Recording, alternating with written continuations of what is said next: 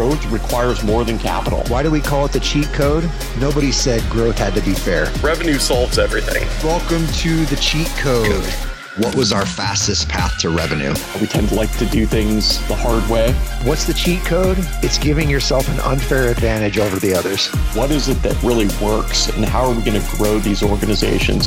That's our cheat code. Welcome back, everybody, to another episode of the Cheat Code Podcast. Today, I've got a very special person with me, not only a previous coworker, but a friend, Mr. Derek Grant. Derek, how are you doing today? Good. Thanks for having me. Super excited to have the opportunity to chat with this great ecosystem startup founder. And so Derek is just recently went over to run sales over at AdPipe, and previously worked for, I think, maybe 8 years over at Salesloft, running market strategy, commercial sales, account management, SDRs, really did it all. And previously before that, was able to grow the Pardot sales organization, which was then acquired by ExactTarget and eventually. An amazing track record, and I had the pleasure of being with you for many. That's right. I remember I joined Salesloft. You all had you had taken the world over with prospect or unstructured data, being able to get names right out of LinkedIn, and then LinkedIn didn't get very happy about that. And then it was your idea of a sales workflow engine that really became and is now the core of Salesloft front filtering and sales engagement. And so those were incredible days. I still remember our $1 million party. So I joined right after we'd made $1 million in cadence revenue. They say the first million's hard to make, so I took it right after. But that was the first and last party they let me plan. You know what? It was a good one though. It'll go down in the Hall of Fame.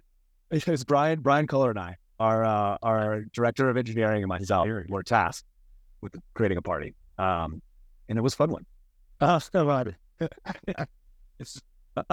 So Derek, I know I've seen you do a lot of amazing things to grow organizations. I know that you are such an authentic leader. I've always said this about you, but 99% of the people that have worked for you before would likely take a bullet for you. And I think you would do the same for them. And so it was always inspiring to see. And I know that one of the ways that you were able to accomplish that level of trust is through setting the right expectations from the ground up, not only from the rep side, but also at the executive level, and then validating that and tracking it through data. I'd love to hear some of the methodologies and strategy you use there, why it's important. I will tell you that we're a big believer in God we trust, all others bring data. I was thinking back to my early Pardot days, a great manager for us at the time who is now a CEO at a company. I remember he used to walk into the office, say, I think, and I'd be like, turn it back around. I don't want to hear what you think. Come back with what you can prove. What do you know to be true? And so that's always been an important part for us. But, as I think about the importance of expectation settings, particularly in startups, deals are lumpy. And deals are not things that happen each and every day in a lot of startups, particularly if you're selling to enterprise and not running ELG type of motion. And so, we all want the lagging indicator of revenue. There's a lot of things that happen before that. And so just optimizing for the outcome and not the work and the ingredients that are required to get up to that outcome, I feel like is a bit of a miss. I've said for years that one of the number one thing that a sales manager can do to get a rep fired, pay attention. Because when they do tune in, suddenly their boss is tapping them like, hey, so-and-so hasn't done a lot. They haven't booked anything. Then it's all hands on deck. There's this sort of frenetic hand waving, and generally it's too late. And had you intervened earlier, you might have been able to have figured out what it was that was important. And so I've been a big believer in leading indicators. And for us, leading indicators are really only 6. When everything's important, nothing is important.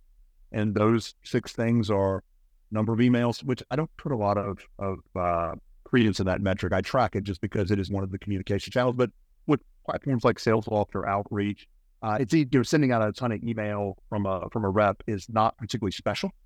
But I track that. I track calls, conversations, opportunities created, booked, and revenue closed. And when you think about that sort of waterfall, when you track it weekly, it helps you identify trends. It helps you identify individual gaps in reps. And it allows your executives to see that there's a lot that goes on prior to that magical moment where ink hits paper and the contract gets signed. That's right. Yeah. So you think it's interesting. You talk a little bit about, data and setting expectations through what you know to be true versus what you think or feel.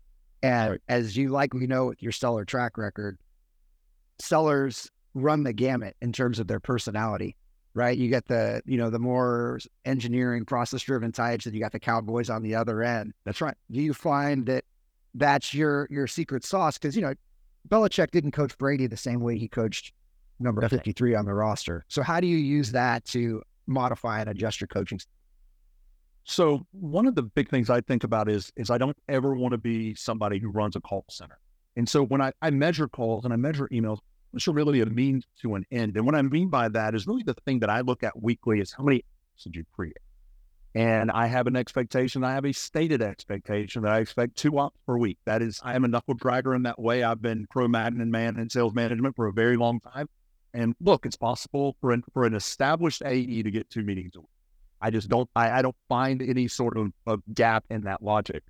And so if they miss that, then we start looking up. And if you didn't do the work and you didn't get to the number, now we have a problem. But really at the end of the day, I like to just treat everybody, look, we all need pipeline. We're all on a journey to create pipeline. We can't win deals if we're not in. And so as long as the pipeline number is what I'm looking for, I generally don't care kind of how you got there. I mean, clearly we don't want bats and blasts, like, ruin our domain and reputation, sort of emailing. But for the most part, if a rep is stronger on the phone, stronger on email, a better social seller, I don't want to micromanage. I just want the outcome, right? Those activities are means to an end to the outcome that I'm looking for. And so, but I do treat everyone the same. And I'll tell you, Josh, really interesting story. So I'm 5 weeks here.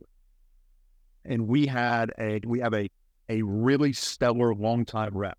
And I'll tell you, one of the things that scare me, and I probably a lot of people don't talk about their fears on this podcast, but if I can put my feet up on the sofa and you can ask me to tell you all about my fears, one thing was that he wouldn't come along, right? Because it is really hard when your number one rep, you got fire him, right? That person has the ability to fight town hall. What I would say is that I'm super proud of him and our other reps who existed pre me coming in. They have come alongside, and they've been part of the solution. And when they do that, then it makes it a lot easier to hold everyone to the same. Brings up a good segue. How do you introduce these expectations? What's the tactics and the methodologies that you're using in order to kind of communicate these to the team and then make sure that they have a reporting structure that can validate it as well? Yeah, so great question. So I love natural experiment. Natural experiment for the best. And I'll give any of those who have not ever done this experiment, I recommend you do it. We're in the getting into the fall. I know we're still sort of the dog days of summer, but the Wednesday before Thanksgiving, I'm going to give you a really easy natural experiment, which is this. Say, hey, look, you got to make 50 calls. As soon as you hit your 50 calls a day, you can go. And they're out of there by 11 a.m. It's the thing. Thank you. A little bit of focus, man. Now, second week of December, they can't get to it in a whole day. And you're like, wait. But when you were getting to go home early, you got there by lunch. So I don't believe that you can't do this. Well, we had a natural experiment here. I walked in on week 1 and I didn't say a word. And I didn't set any expectations, just like really happy to be here. And I just watched. And as I was watching, what I saw was that a team of 3 ramp sellers made a total of 83 total calls between SDR and AE. And I didn't say anything. I didn't make a big deal about it. And on Monday, I didn't set my expectations. This was a natural experiment. And here's what I can tell you. That ain't it. So here are my expectations. And I laid out the expectations. And what I took was historical connect rate, historical close rate, historical ASP. And I said, this is what a day needs to look like in order for you to be successful here. And so we set expectations not arbitrarily. As a matter of fact, I think my expectation on the call side are a little low, but the numbers work. The math rolls up as you're bottoming up into it. Like they should be able to get there on a lower number of calls. And so I'm pretty excited about that. But we watched what was happening. Then I set my expectations in week 2. And then what I said is every week we will start our sales meeting off with metrics, both team and individual. And everyone knows the rule.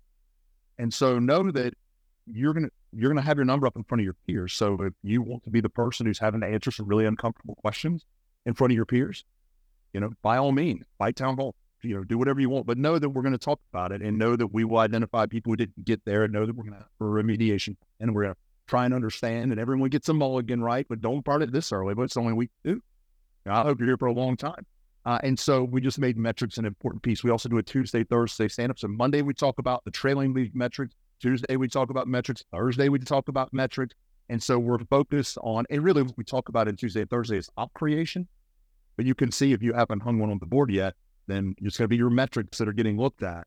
And so I've seen people kind of come along and do it willingly. So it's actually been pretty nice, particularly with the old folks. Come on, but yeah, it just metrics everywhere, same metrics, not 100 metrics, 6 metrics, and those 6 metrics get addressed all the time. And so that's the way that we sort of institutionalize those into the business. Yeah, I think those are really important, Derek. And, setting those benchmarks and those expectations around some hard, tangible things are really important. If you think about through the lens of the founders that Sean and I are working with a lot, this is really early stage, right? And sometimes these are the first sales hires they're making. Yep. And they don't have any experience other than themselves going out and evangelizing their product that they created, right? So what would you tell them? Like, how do they take a deep breath, take a step back, and start to lay the groundwork for what even the expectations of the sales process should be, how you define an opportunity, what metrics we should be looking at? I know you talked about a little bit of that, but like, put yourselves in the shoes of that early stage founder who like needs to wrap their head around, how do I set expectations? Now I've hired a salesperson. So I've had the opportunity to work with 2 organizations that have been pretty heavily founder-led sales when I got there. The first, I did a really poor job at and was not long for that position. And that's one of those deals where it wasn't right or wrong, wasn't good or bad. They're not terrible, I'm not all. It was just a fit at that point. And so it's been 8 months. So they did a great tech company with some really impressive tech. But the founder was able to tell stories I couldn't tell, and they were able to make commitments I couldn't make.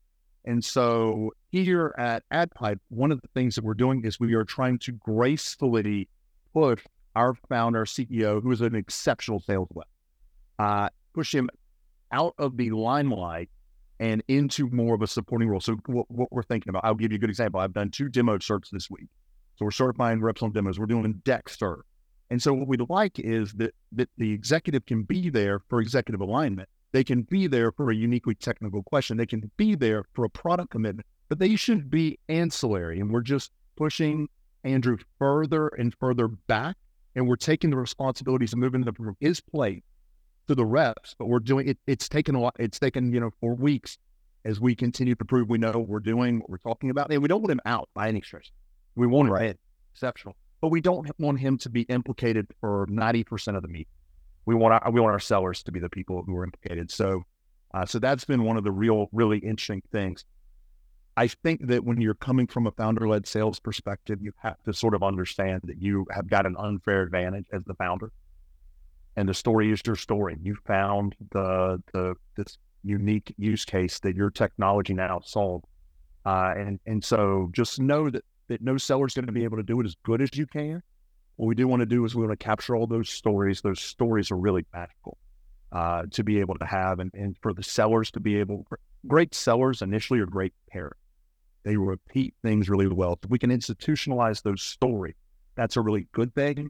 And then it's make sure the founder is still involved, but the founder's role, and what I hope is sort of as we're getting into Q4, that he'll be able to pick the meetings he goes to, as opposed to feeling this need to be on a lot of the strategic meetings. So that's really what we're aiming toward, but it's going to take time and trust being built on both.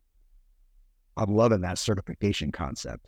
I feel like that's a forcing function for the founder to take a step back and say, hey, all right, really boil it down. Like what are you doing that's working and formalize, and then make them have a checklist of this is what certification that I hadn't thought of that. I think it's fantastic.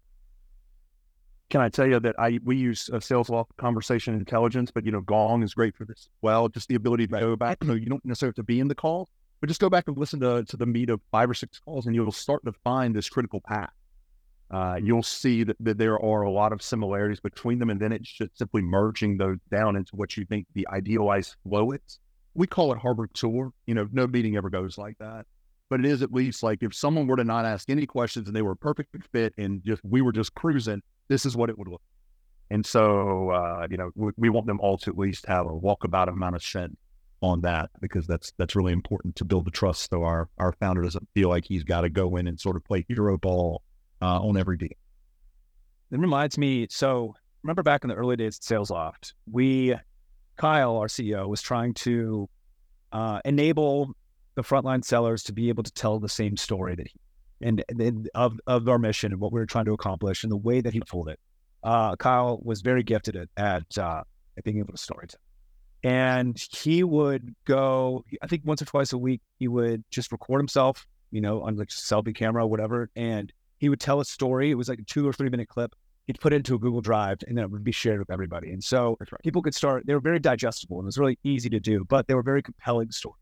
And so that was at scale. That was a way for us to enable those sellers. Was there anything else that you implemented on the rep side, maybe for the SDRs or for the AEs, in order to help them with that?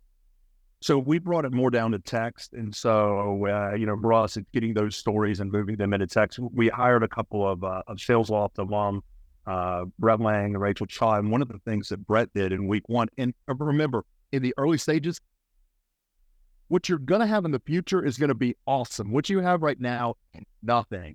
And so it's like, all right, he's like, well, what are the stories? I'm like, well, go into the CI and listen to the stories. And you write those down. I'm working on the disco questions, and we were basically tag teaming it, but it was the idea of getting those stories out so that we could just anecdotes that get used pretty regularly.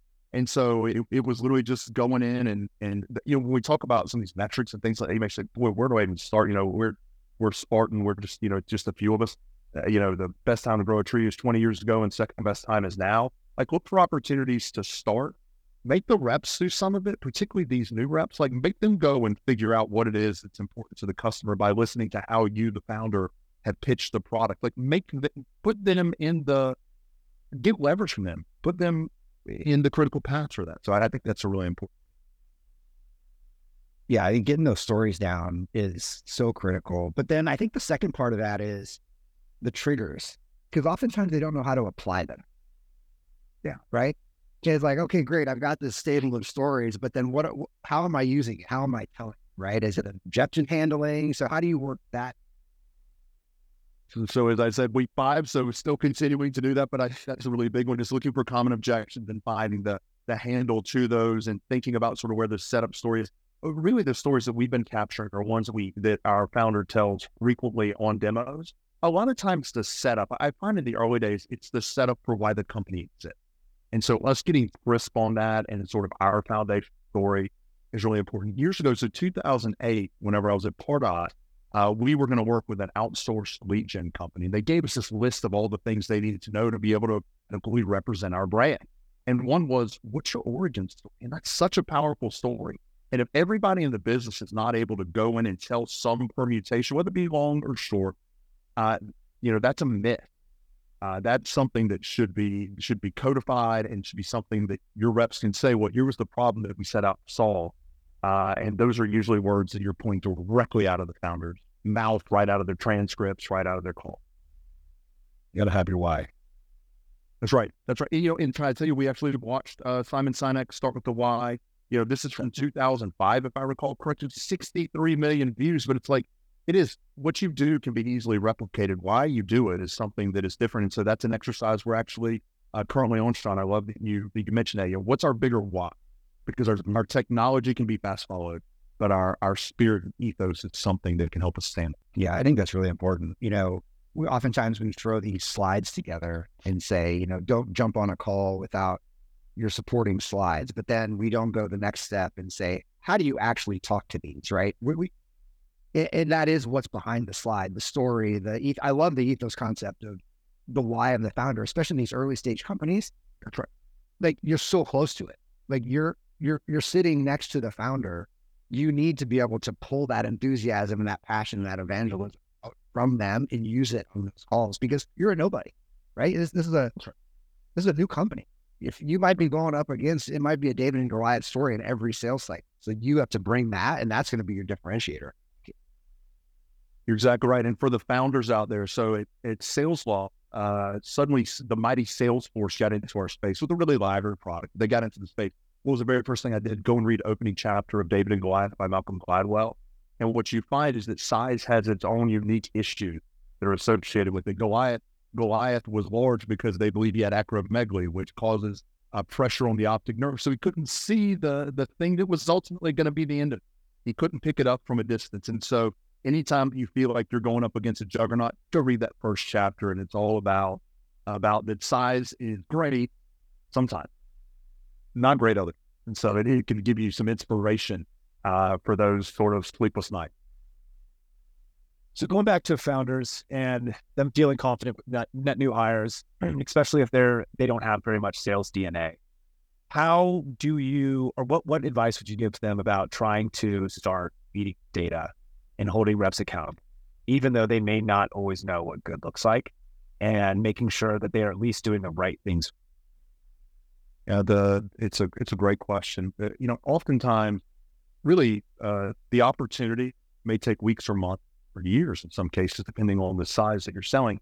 And one of the things that I think founders need to get really crisp on is how to measure success pre-contract.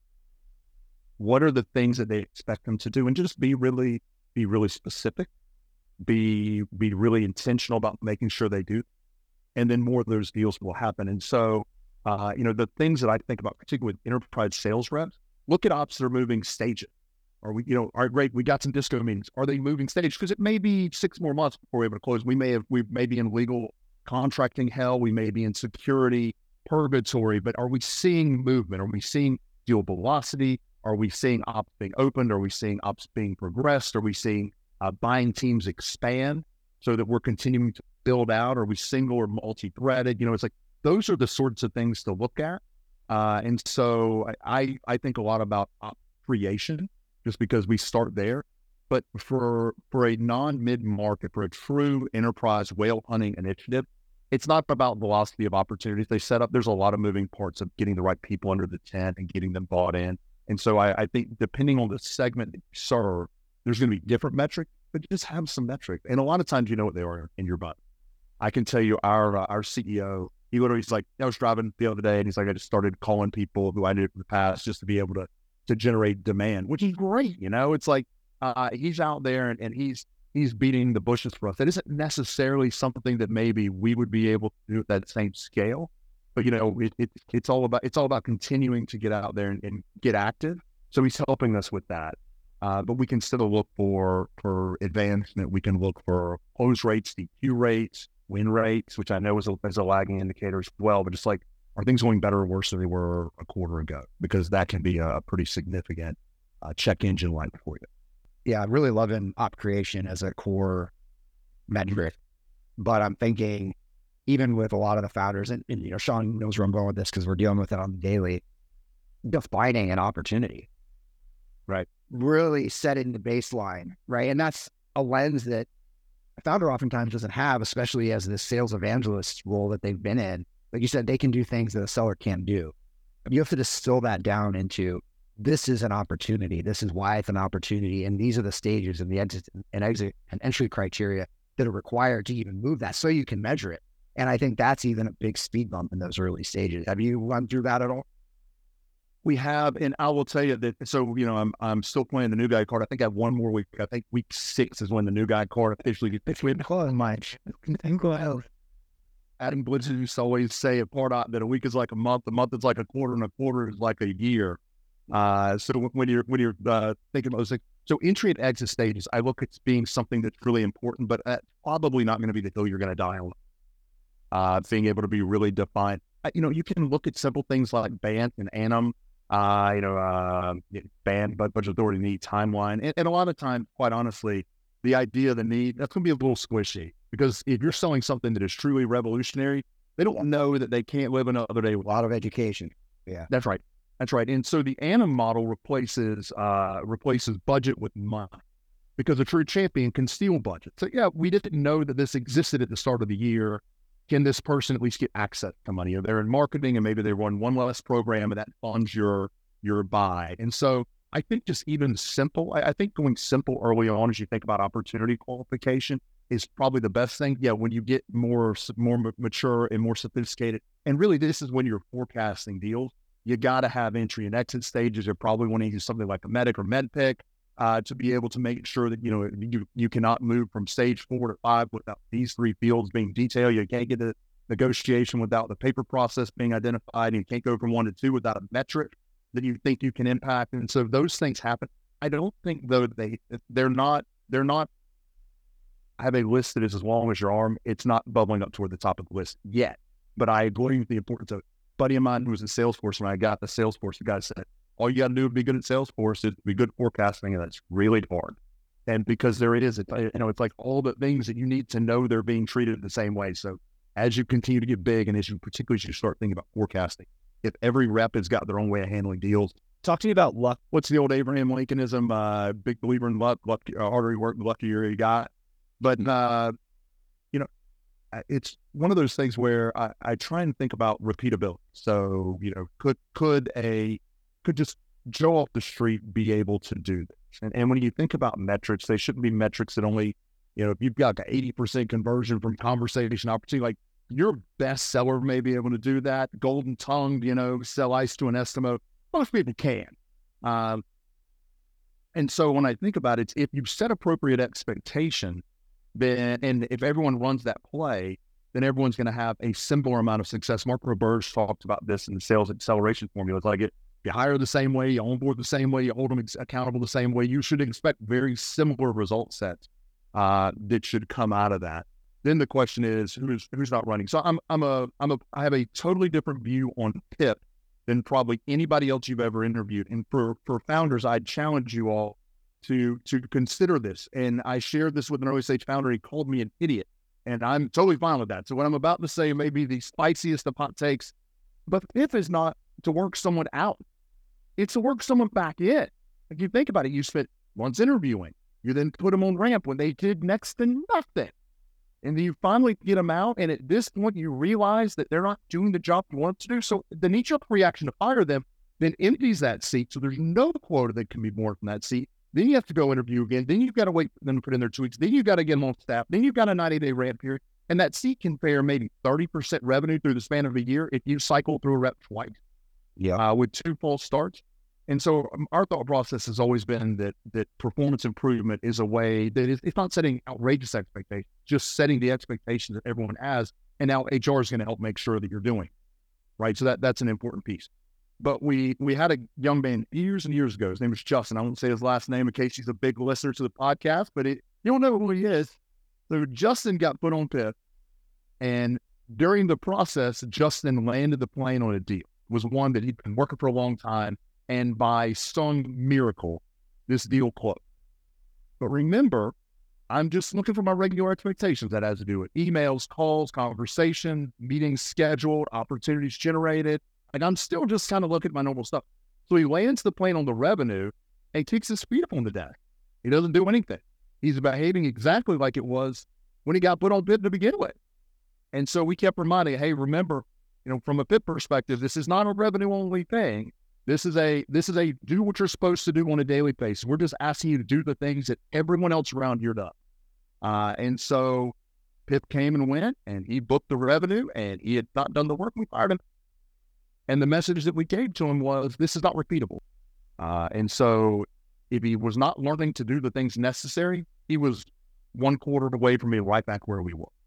And so we felt like he got lucky with the deal. And he may say that it was all skill. What I can say is he wasn't on PIP because he was the most skilled seller that he had by a long time, right? And so we didn't feel like he was going to be able to build the foundational stuff to keep him in good stead. And so we let him go that. And so that's an important idea, is that I think of PIP to keep them, but I also think of PIP as reinforcing the habits that you're going to need to be able to remain and be productive for a long term in the future. So love versus hard work. We'll take the hard work every time. Yeah, that's a good take. I mean, to your point, it's so hard to get good people in the seat. And if you've already put in all that time, money, and effort, why do you want to rush to get them out? And then to your other point on PIP, I see too many PIPs where you introduce something new. That's right. Right. That's a terrible idea. It's up against your standard expectation. I like how you framed it around this. This is the expectation. We need to see you driving toward that expectation. And back to the idea of something new. The reason that something new is being introduced in PIP, and I'll call back to something I said earlier, because the manager wasn't paying attention. Right. So suddenly they're like, oh my God, like it's not working. And now I need them to do this other thing that I just realized because I just started listening to calls or just started looking at Salesforce or whatever. And so, yeah, to your point, the initial expectation is generally because the manager has not been an accountability buddy with the person the entire time. They're showing up late. They haven't paid attention. And now all hands on deck. Pure setup for failure. That's right. That's exactly right. Yeah. And Derek, so you've spent most of your sales career on earlier stage tech companies, and had quite a few successful exits under your belt. When you come in there, how important is it for the CEO to prioritize sales and the C-suite in general, if there is a C-suite at that point? And what's your advice for going in how to coach them in order to prioritize sales? So something that I would say was super interesting, and I mentioned that I had a stint that was a short stint, and it wasn't that the company was bad. It wasn't that I was suddenly not what was advertised. It was a fit issue. But one of the things was they had a culture that was all about engineering, building beautiful product, and beautiful product just sells itself. They had been at Google, and their theory was Google didn't have salespeople, and you could pull up LinkedIn and show there'd be thousands of Google Apps salespeople, Google Cloud salespeople. You could do all that. It didn't change their mind at all. So what I would tell you is if the founders don't value sales, that is an uphill climb. And I will tell you that when I went to that company, I was running from something. I was running from Salesforce. I was ready to get out of it. And you know what the truth of the matter was? Salesforce was great. I just sort of felt like, I just needed to go somewhere else. And so because I ran from something, I ran by some yellow, and I mean red, waving the flags at me. He's like, well, and I remember having lunch with the founder, and he said, I think I have the team bought on the idea of having sales. And what I heard was he won't sell, and that's not at all what he said. Right. And so when you consider that they didn't have a sales first culture, and because they didn't have a sales first culture, I was a bad fit. Sellers were not necessarily a great fit at that point in that company. And so if execs don't embrace sales, I don't want to say run, not walk, but it's really hard to get them to change the perspective on that. And I get it. If you're a technical founder, salespeople, they are the waiters of the software world. This is an important thing for everyone who's I'm a non-technical. I have a communications degree, and I'm doing that now for free. What a dummy I am, right? But when you think about it, sales are the waiters of the technical world. They are not crazy technical. They don't make a ton, but the tips are great if they do a good job. And so finding an equilibrium where those folks are not considered to be second-class citizens, but really embraced as a part of the business, even if they're kind of the higher help. You hate to say that, but even if, I do think you need to embrace sales. And for companies who like it but maybe don't necessarily love it, I think there's the opportunity to impress upon them weekly metrics, and that's something, Sean, during the old days at Salesloft, we would do a weekly ops check-in every single week, right? And it's like, here's what we did. And I remembered, so at Salesloft, and for any of those of you watching and you're thinking about buying Salesloft, historically, we did 30% of our revenue in the last 3 days of every quarter. You think about that, that is backloading so much. But, it's like they did that because of the fact that they were salespeople, and they wanted to go out and they wanted to treat sort of the salespeople the same way. But what I said was in those meetings, 3 weeks an idiot, 1 week a genius, and probably neither is true, right? It wasn't that 3 weeks we, missing our number, spiking and way exceeding it. That just was the rhythm of our business. But being able to be accountable to metric, particularly when they don't look good, I think that's maybe one of the most important things. Because most sellers are going to find their months and quarters backloaded. I just think that's just the way that sales is. I mean, how many of you out there have run programs to try and get deals to close earlier? Extra money, they still don't close then. It's work. And so go in at these meetings, say, here's what we did. And you know what? We wanted revenue this week. We didn't get it. We got 51 other weeks, but this maybe wasn't the week. So I think owning it and really being transparent about what you're measuring and how you're measuring and how the team's performing against it, I think that can help gain credibility with the C-suite whenever they're, lukewarm on sales. Like, that's a good way to be able to gain their at least respect. Can't we just blame Salesforce for that? Teaching everybody how to buy at the end. Like, what? Yeah. It is crazy. It is great. Yeah. And it's like, I think sellers have Stockholm syndrome. And so they're just like, I do this to them because someone did it to me. but it works. You're liable to get a better discount or terms or whatever. I don't think I'm letting the company dirty laundry here out. I think it's just everybody who sells stuff deals with this, and so it's like sellers are trained. Salesforce is training them to behave this way. It's insane. Yeah, one of the concepts I like to do is, you talked about your fit or lack of fit within that one organization.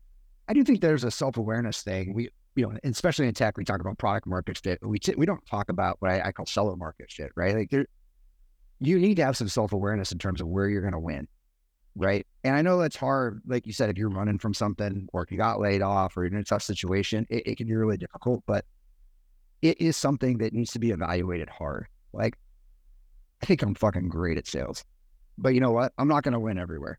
And I know Detroit, right? Like there's certain environments where I know I'm not going to win. Heavy engineering led sale, I'm probably going to win. Like I'm not, my mind's not wired that way. So like, I just think there's a lot of reflection and self-awareness that on the seller side needs to get taken into account.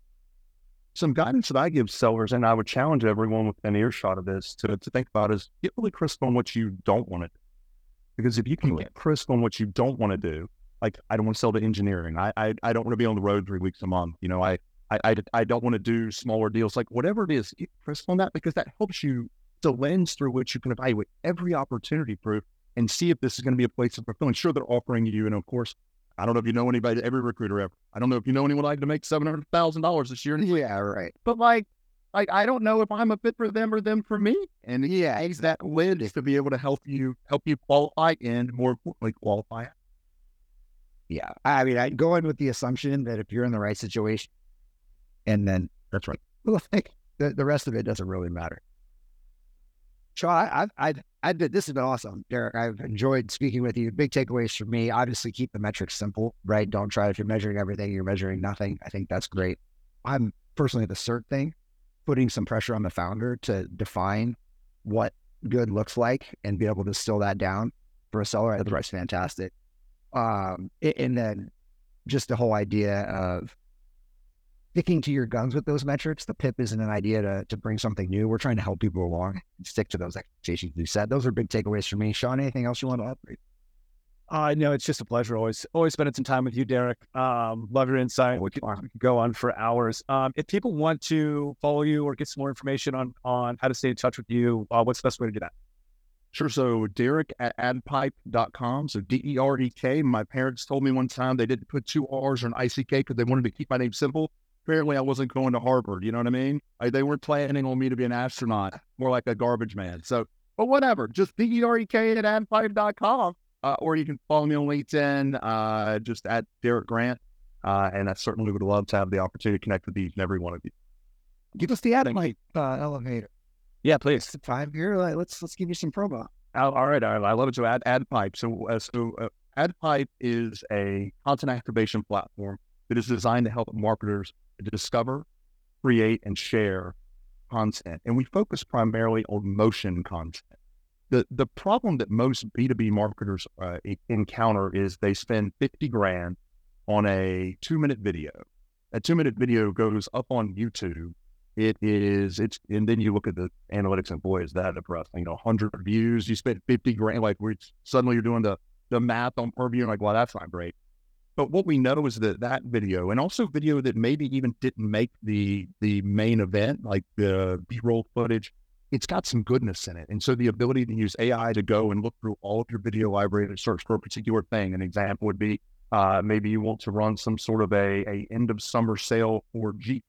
And you can type in, Labor Day Jeep sale, Moab edition, and AI will find those. It will then slice you into exactly where you are, and allows you to take those pieces of content, adjust them for the endpoint, whether it be a square, whether it be landscape, whether it be more the vertical look, or the appropriate social networks to get them out there and to be able to drive eyeballs and hopefully revenue for your business. And so it's one of those things that our pricing is the price of one video.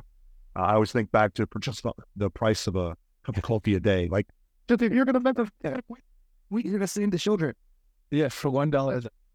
That's right. It's like we need Sarah McLachlan playing in the background. We see a message. Yeah, and y'all. No, it's not good. Not with my voice. But with that said, it's like, you spend this money, you get poor analytics, like, rather than just go out and make another Anthem, let's just take what you have and take the goodness you already have and be able to create breadcrumbs back to that, to be able to create breadcrumbs back to your website, to your landing page, to your parts catalog, whatever it is that you're making, to be able to extend the life of those things. We know that motion outperforms still 12-1. If you can just use the eye test, you're doom scrolling. What catches your eye? The other times. But for the most part, anything that's got motion in it, and that's why all social media is this now, is something that's going to catch more eyeballs. And so that's really the space that we're playing. I love it. Selling marketing to marketers. You're speaking my language.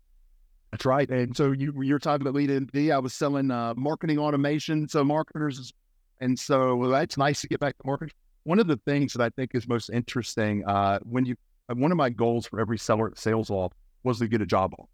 Because game recognizes game, and like if they go a pitch or a personalization or approach or whatever, I love that. It's a little different selling to marketers because this isn't like impressing them with your game. If anything, they're maybe a little bit more suspicious of the a little more suspicious of the dogs. That's right.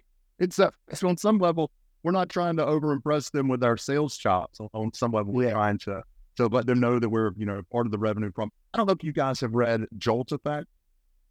No. Oh my God. Chapter 3, it is the Return of the Jedi of the Challenger series, Challenger Sale, Challenger Custom. Yeah. Incredible.